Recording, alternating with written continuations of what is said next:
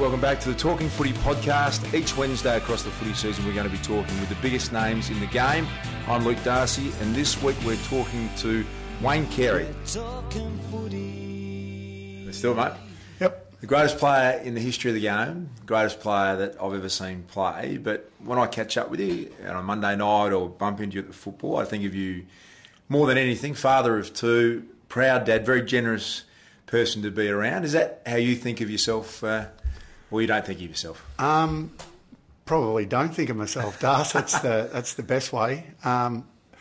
Look at the best player is a subjective thing, and I'm flattered that some people have me in the argument. I don't think of myself like that. I seriously don't, despite what many of my mates would think. But yeah, no, I've never thought that you can compare one era to another, or a centre-half forward against a non-baller, for instance, and let's be honest, the eras of when Lee Matthews, who I believe is the greatest, played, is completely different to the era I played in, and now to the era that we're now loving watching. It's just too hard. Well, in the official almanac, 150 years of football produced by the AFL, you were in 2008 selected as the greatest player of all time by a panel of experts. I mean, it's not a statement that can wash over you easily. We introduce you like that all the time, but is that something you're proud of, or is there an individual moment you're proud of more? Don't tell Lee that. Lee doesn't like that. I've only got 4 of those books at home, sitting on my coffee table. No, that's not true. Oh, look, it is, and I'd be lying to you if I said it's not flattering, and it's, like I said, it is good to be in the argument. I think once you get to the players that are always spoken about in that ilk, you ask one person and they'll have a different order to the next. But just to be, I guess, spoken about with those other great players is very flattering. This man Mountain is just gaining in his stature every mark. Wayne Carey for 10 scintillating, superb skipper's goals. Bang. And has done it. What a mark. What a mark. What a player. Mark number 8 to Wayne Carey. Oh. Look at the bomb by Carey. It's a goal. Oh. It is a goal. Getting back is Carey. What a mark. Oh, he had his name written on that sand. I mentioned Doug, a proud father of two, Ella and Charlotte. Every time I hear you're talking about the girls, you're very hands-on. You enjoying being a dad? Absolutely. And look, way better being a dad second time round. It's a fairly big gap. Ella's now 11 and Charlotte's 2. So a little bit more mature. Took me a little bit longer to get there, Das, than others. But absolutely loving it. And,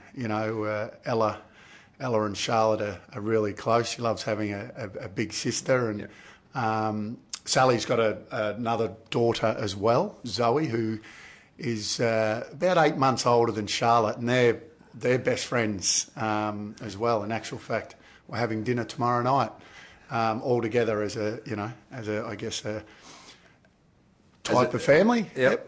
And it's it's gorgeous, and I love every bit of it. This is a great part of your story, Duck, and I ask you these questions all the time because I know Sally, your ex-wife. I've met her a few times, and she's an amazing lady. And for so much of your public life has been discussed before, and a lot of it not true, and some of it is. But the fact that you've got great relationships with all the people in your life, I reckon, is one of the greatest things you've achieved, mate. Do you see it that way? Because you as you said, your ex-wife is great friends. She married one of your friends.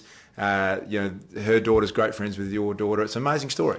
It is. A lot of people say I've got the best separation out of anyone they know. And look, Sally and I have known one another. She was 17 and I was 20 when we met. She's a Wagga Wagga girl, and we've remained friends right throughout. In actual fact, we often sort of say we probably should have just been really good friends, although we wouldn't have had our gorgeous daughter Ella if that was the case. So, no, that's a really strong relationship. Sally still does a lot for me, a lot more than an ex-wife should do for her partner. I'm sure her partner Shivo probably gets annoyed with how much she still does for me. In what way? What is she? Oh, she just, it wouldn't matter whether it was, whether she thought Charlotte needed shoes or, she's an accountant by trade, whether she thinks, have you put your tax return in on time, all of those. There's still that care. I had an operation about a year and a half ago. I had a hernia operation, and I forgot that I was allergic to sort of really strong codeine, and I ended up being in hospital for an extra couple of days because I got sick. And Sally rings me up. Why didn't you ring me and tell me you're having the operation? She said, I knew you were allergic to codeine. So still very mothering and very caring, and it's great. She's a great woman. I read your book a number of years ago, Duck, and mate, I wouldn't call myself an emotional person, but I found myself very emotional reading your book and reading about you as a kid, and I just couldn't imagine myself having the upbringing that you had. I felt so lucky that I had my mum and dad with me the whole way. Is it emotional for you thinking about your upbringing, or is that just what it was? Emotional. I've probably definitely had emotional times thinking about it, a long time ago. I'm not so emotional about it now. I guess you sort of learn to deal with it. But look, it was a tough upbringing. I'm not going to lie about that. But it is. There are a lot of other people out there that have had it a lot tougher. The one thing that we did have, and I'm thankful. And my dad wasn't the best dad in the world, but the one thing we always had was a roof over our head and food on the table. And there are a lot of people out there that can't say that. So from that perspective, we were very lucky. The thing that I missed as a I guess a young man, child, was I guess that connection that with my mum, who we didn't see for a long time, seven or 8 years before we saw mum, from the age of sort of 6 to 13, sort of 5 to 13, which was tough. And then you eventually then get reconnected with your mum, and then I get asked to come to Melbourne and play footy. So that was tough at that time as well, because at 16 to move over to Melbourne, I just sort of met my mum again, just moved in with my mum for about a year before I came. I was living with my brother for a couple before that, and then all of a sudden I'm in Melbourne. So sort of got separated again from my mum. So it was, that was tough. I want to ask you about your brother Dick, who I know is a big influence in your life, in a minute, and get onto the footy, Duck, as well. But I know I read that, and you say a lot of people had it tougher, but some pretty full-on story. I don't know many people that would turn out the person that you are, that I know and work with, who'd been through what you've been through. I think a lot of people would end up right off the rails. Yeah, look, I'm very proud of all of my brothers and sisters, actually. Like my eldest brother Dick, and he's had his issues, and he's made some mistakes and been in some trouble. But what he's been able to do, and what he did for me, when I left home at 13, and I moved in with Dick, and he was 22. And he'd already, he had a young kid, and then next one came along. So he's bringing up a young family, and then, a snotty-nosed 13-year-old rolls up on his doorstep. But what he's been able to do in his life with work and every job, he's always been a hard worker and always had great jobs. And, he's a very successful person. And then, I look at my eldest sister and what she's been able to do in her career, and highly successful. My other sister, who's also my eldest sister, she's extremely successful in what she does, and my younger brother can do just about anything. And so, considering they've all done extremely well in their lives, and we've all made mistakes, except for one of my Karen. She's the saint. Saint Karen.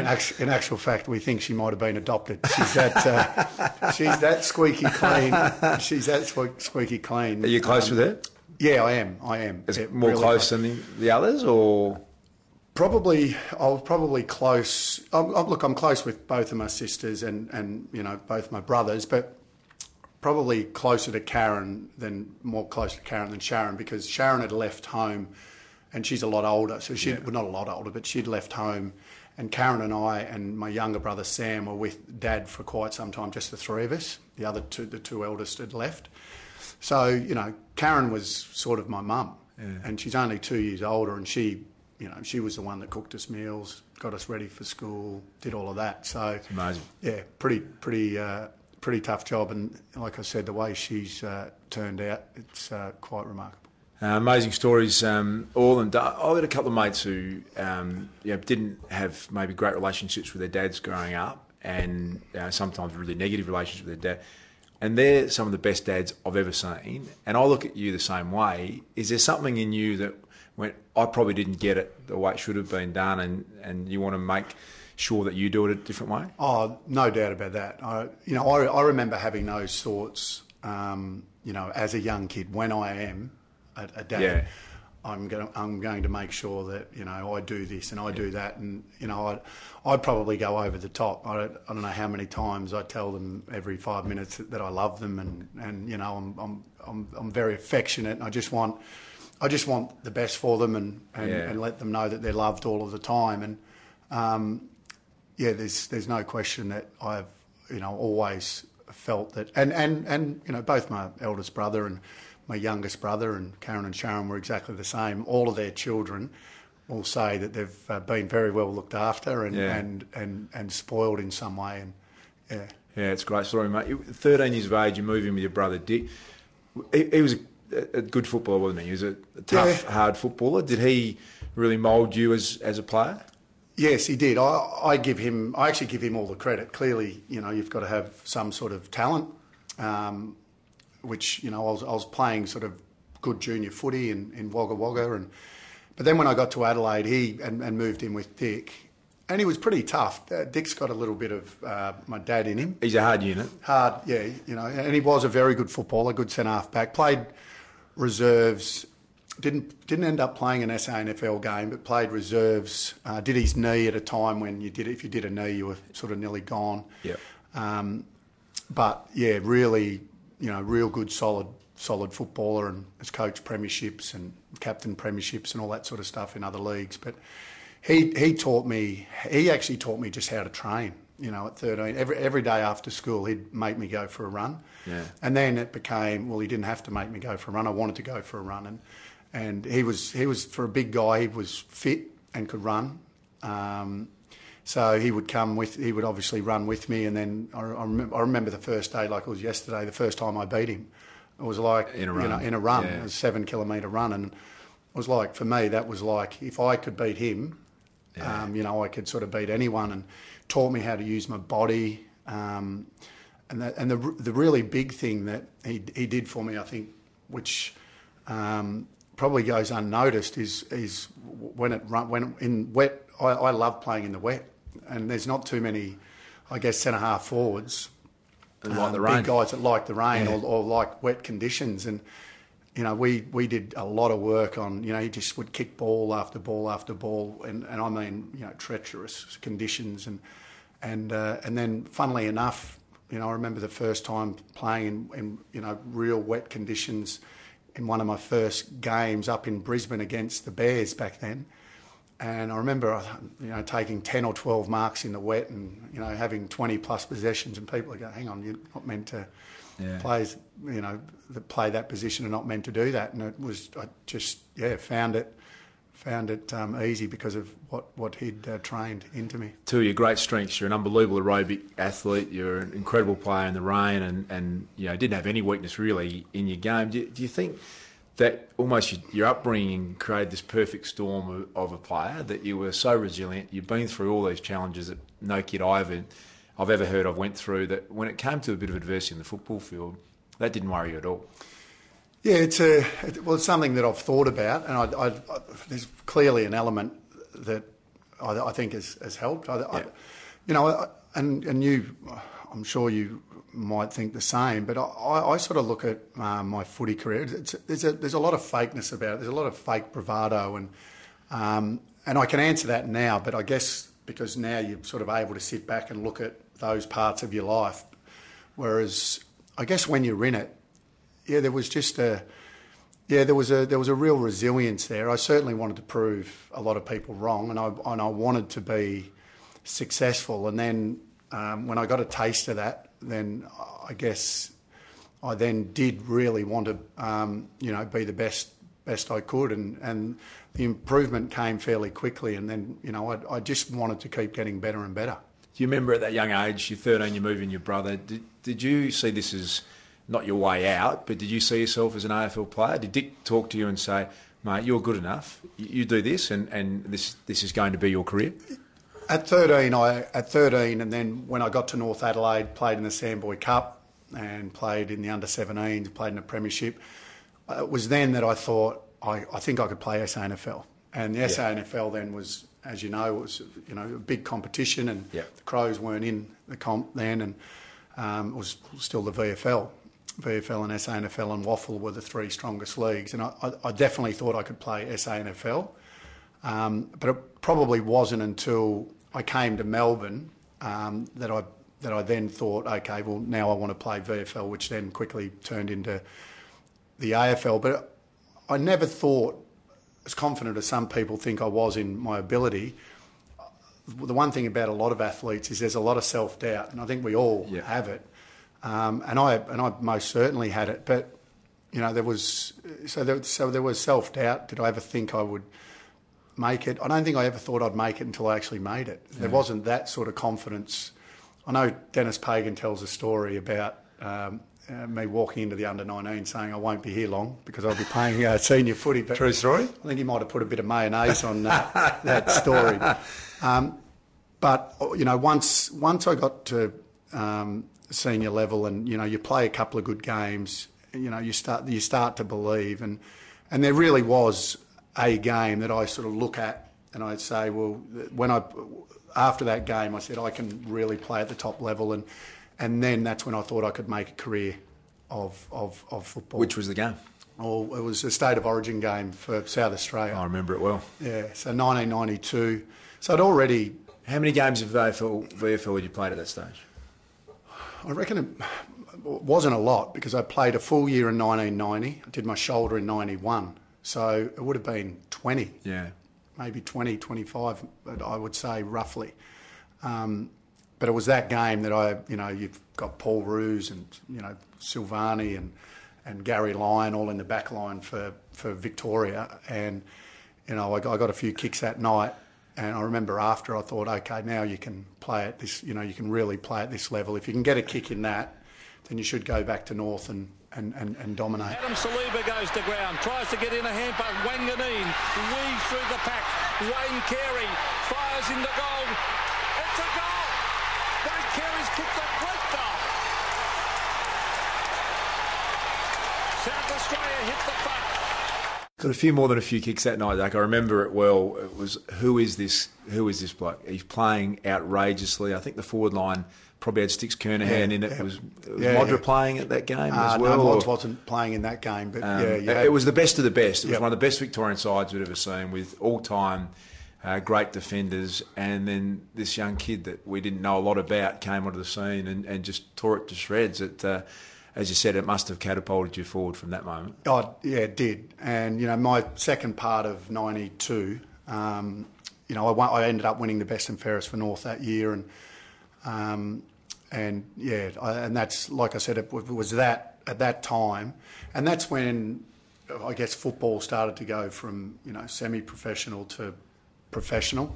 And that's when I knew that, I could make a career of it. And those conversations you mentioned with my brother Dick, went from, good, you're getting a game, to, you're winning a best and fairest. And I remember Dick saying to me, I reckon you could be the best centre-half forward ever to play the game. Yeah. And I sort of looked at him and he said, no, I really do. He said, if you, keep working hard and do everything else, he said, I think you can be the best. And, I guess off the back of that, I just kept wanting to get better and better. I think he was right. Did you speak to him right throughout your career? Was he a sounding board for you? Even 150 games in? Yeah, we speak. We pretty much speak every day. Yeah, Still do. So yeah. So it was, absolutely. And if he would certainly tell me also, Darcy, if I didn't play well or I didn't do what he expected. 2 premierships, 727 goals, captain of North Melbourne team of the century. You did everything that you could do in the game. Best and fairest, 7-time All-Australian. It was an interesting era back then, though, too, wasn't it? Playing through that era, you played hard and partied hard too. And the North boys at that time were the best at everything. They had the best Sunday sessions. They won every week. Can you give us an idea of what that was like and what your sort of post-game routine was like? Yeah, not something. I look back with a little bit of embarrassment because people often say, boy, that's one you can't do that today, and two, if you didn't do that, could have you been better? I sort of look at it the other way. I think it sort of really takes your mind off footy and you're able to have that time where you relax. So we did play a lot of Friday night games, so therefore we had Friday night. You'd go and have a couple of beers, maybe a few more than a couple, after the game.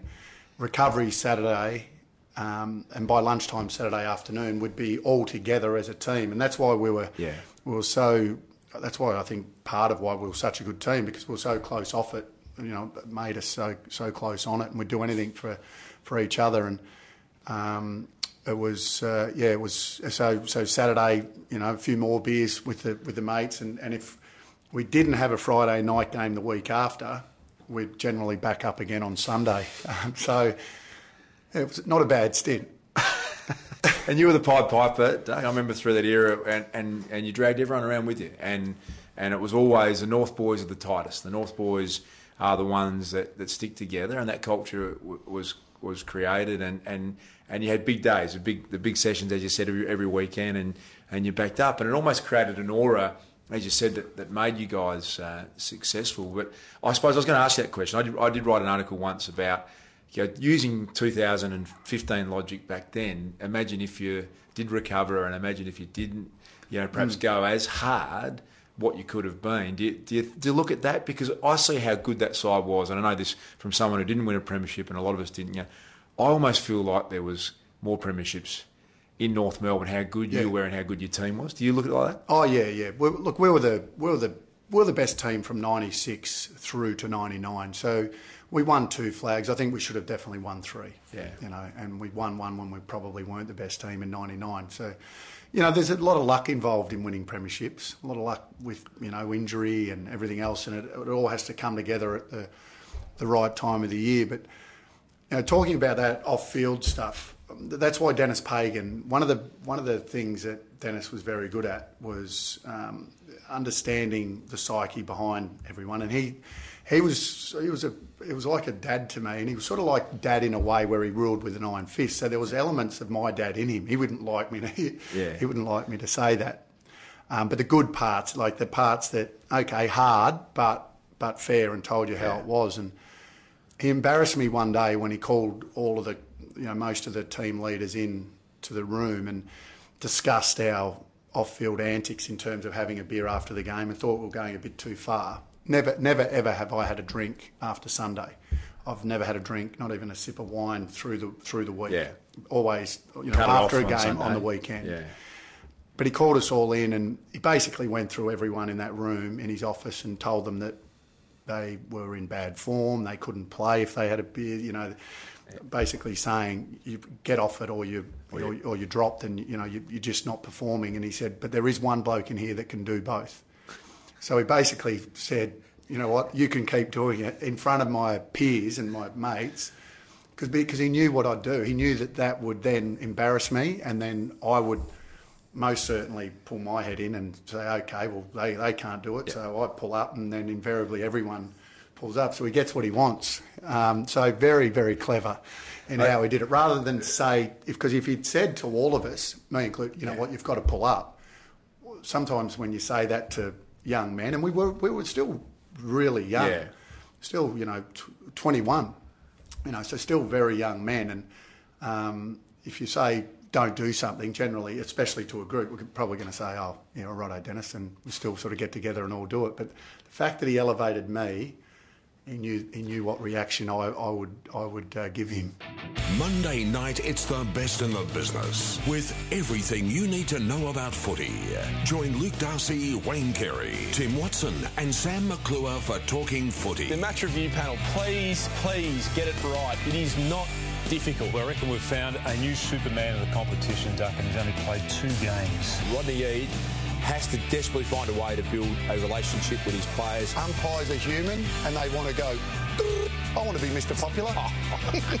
Monday nights at 7:30 on 7 Mate. We're talking footy. There's a lot of legendary stories about you, and I'm not going to run all those. Most aren't well, true. I'm going to ask you. I hear one, and tell me if this is incorrect, because in that era when you guys were so dominant, there was always a talk that the Duck can seriously handle himself. You were down to the pub in Tassie once.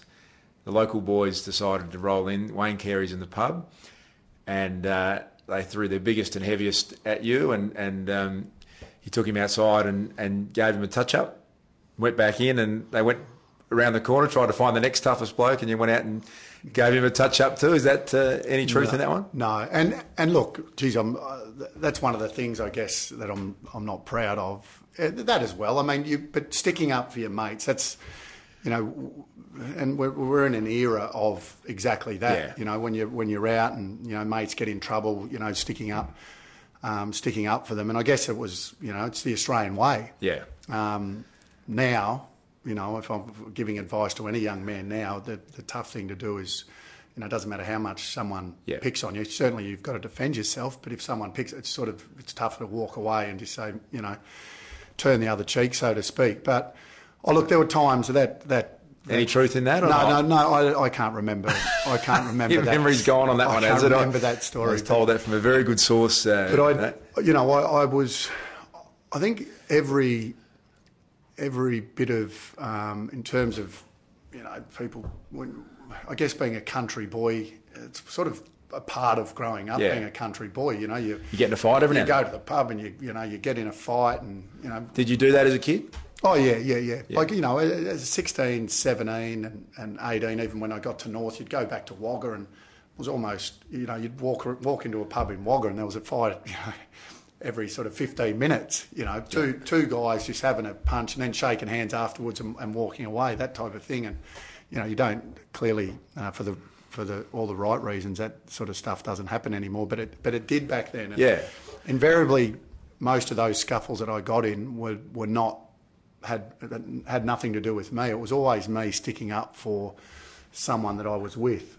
So that's one of the things, I guess one of the traits that my dad passed on, and sticking up for your mates and not, I guess, standing up for yourself as well, which I did, and in some ways that would have been one of those things that you're talking about that probably helped me with my footy. Well, and I'm asking that because not to glorify it, but just to say that was part of the aura, is that, you dominate on the field, and if it came to it, you could handle yourself better than anyone else off the field. That was the aura, and that is the story a lot of your teammates tell, and it probably did create more mystique about you.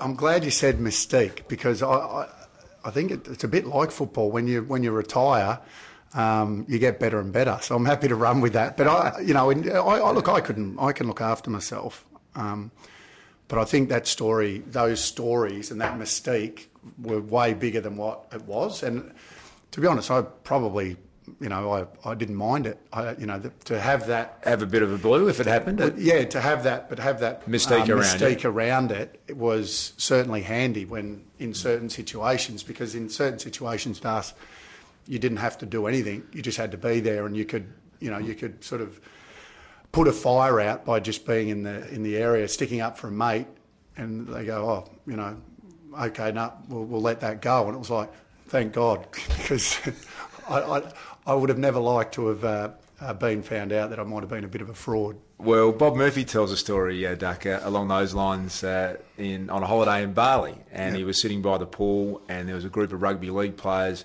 who'd had a few too many, and they were becoming a bit aggressive towards his wife, Justine, and he's sitting there, and he operates at the other end of the pool from you, Duck, in terms of intimidation and handling himself. And he was looking around going, I'm in a lot of trouble here because I'm going to have to stand up, and there's 15 rugby league blokes.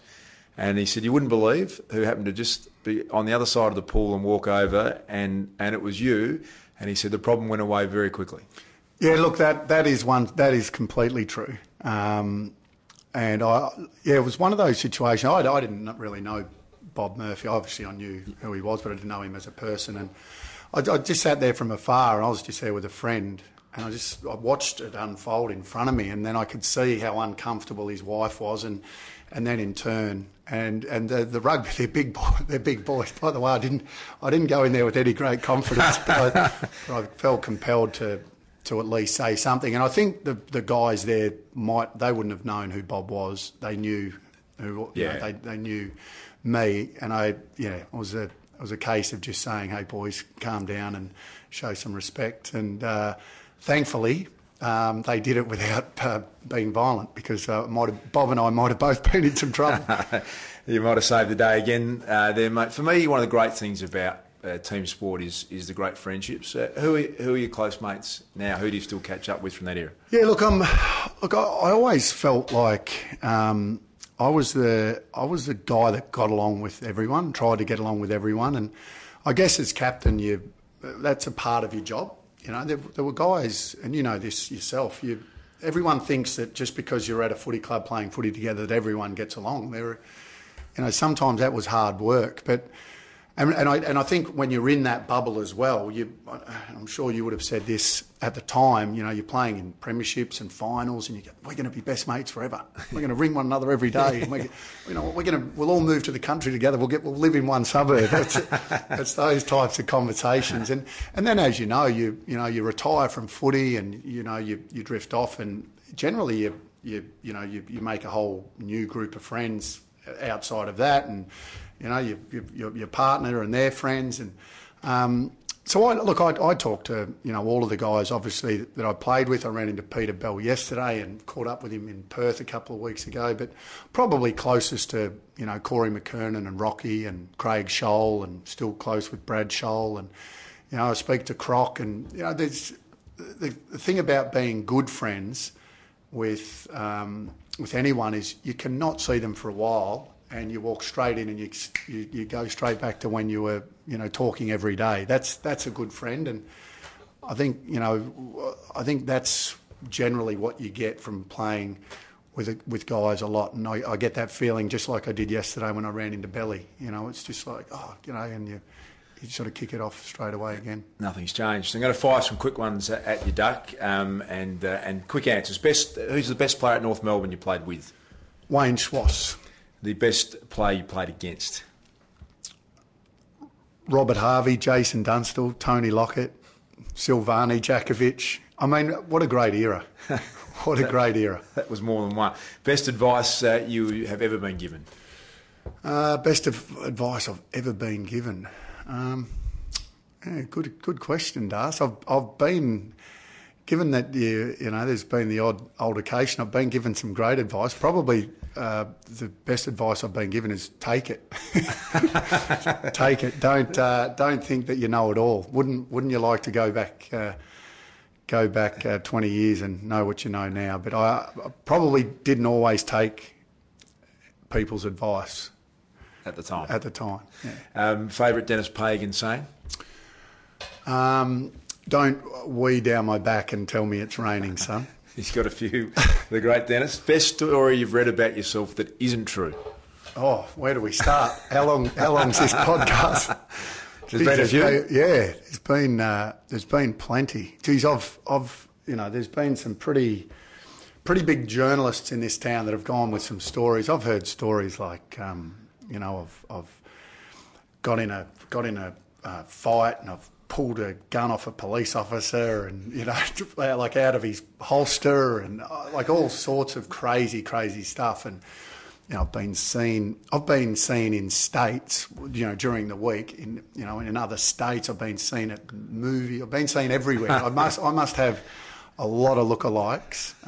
Recently I get linked linked to Sophie Monk recently, Duck. Can we knock that one on the head? We can most certainly knock that one on the head. That is just absolute rhubarb. But, you know, there's those type of things for whatever reason.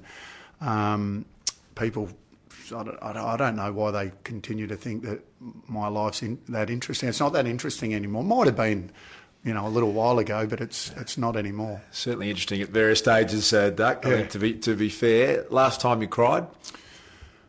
Oh, I cried when I watched Eddie the Eagle. True story, and that's a great movie and very emotional. You know, watching that, and they were good. They were happy tears because obviously, you know, I'm a bit of a crier, Das. You are a big sook, aren't you, mate? For the toughest, hardest, best player of all time, you cried watching The Voice a couple of years ago when the young boy Harrison Craig won it. You're very emotional, aren't you? People wouldn't know that when I was a kid, I was a really, really shy kid, and Dad would only have to look at me and I'd like start crying. You know, I was a real little sook and a real shy little kid, and people sort of saw you on the footy field and thought there's no way that you could be like that. And I think that is still in me. There is a shyness, and there is certainly a big sook.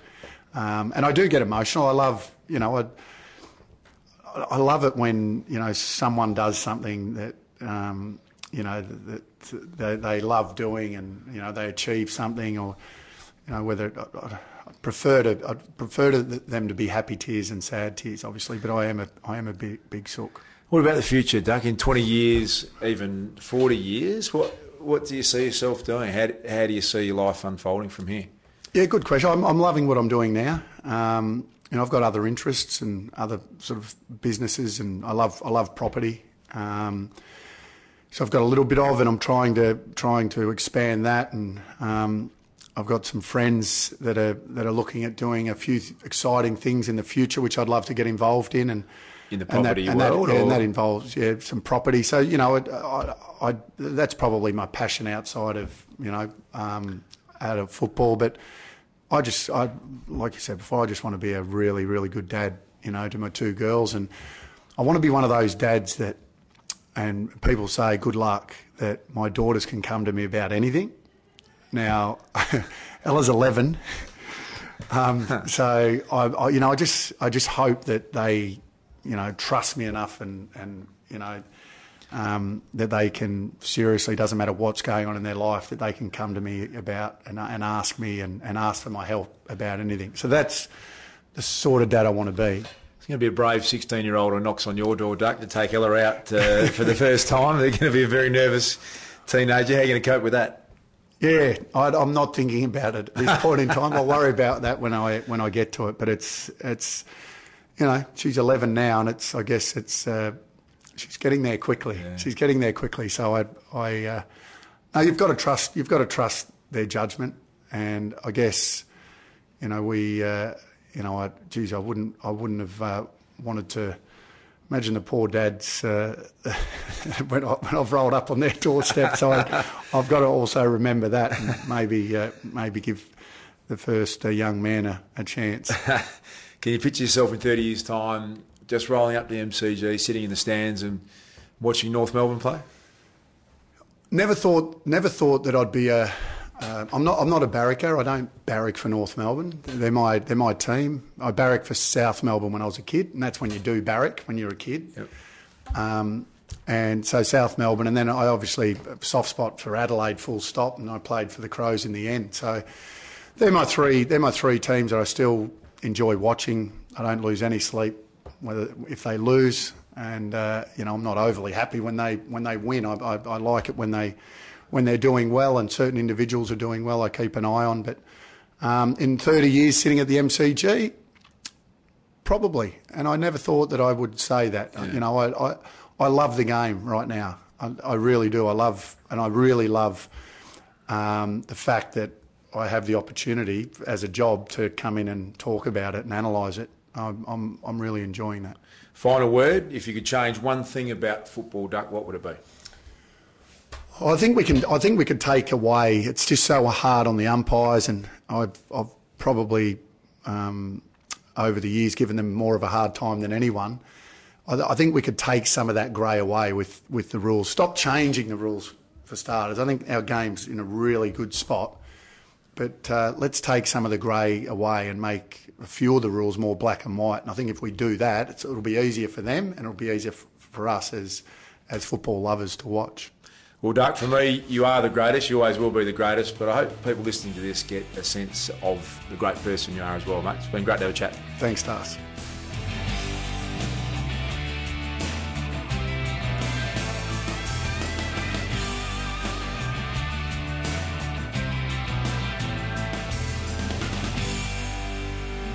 We're talking footy.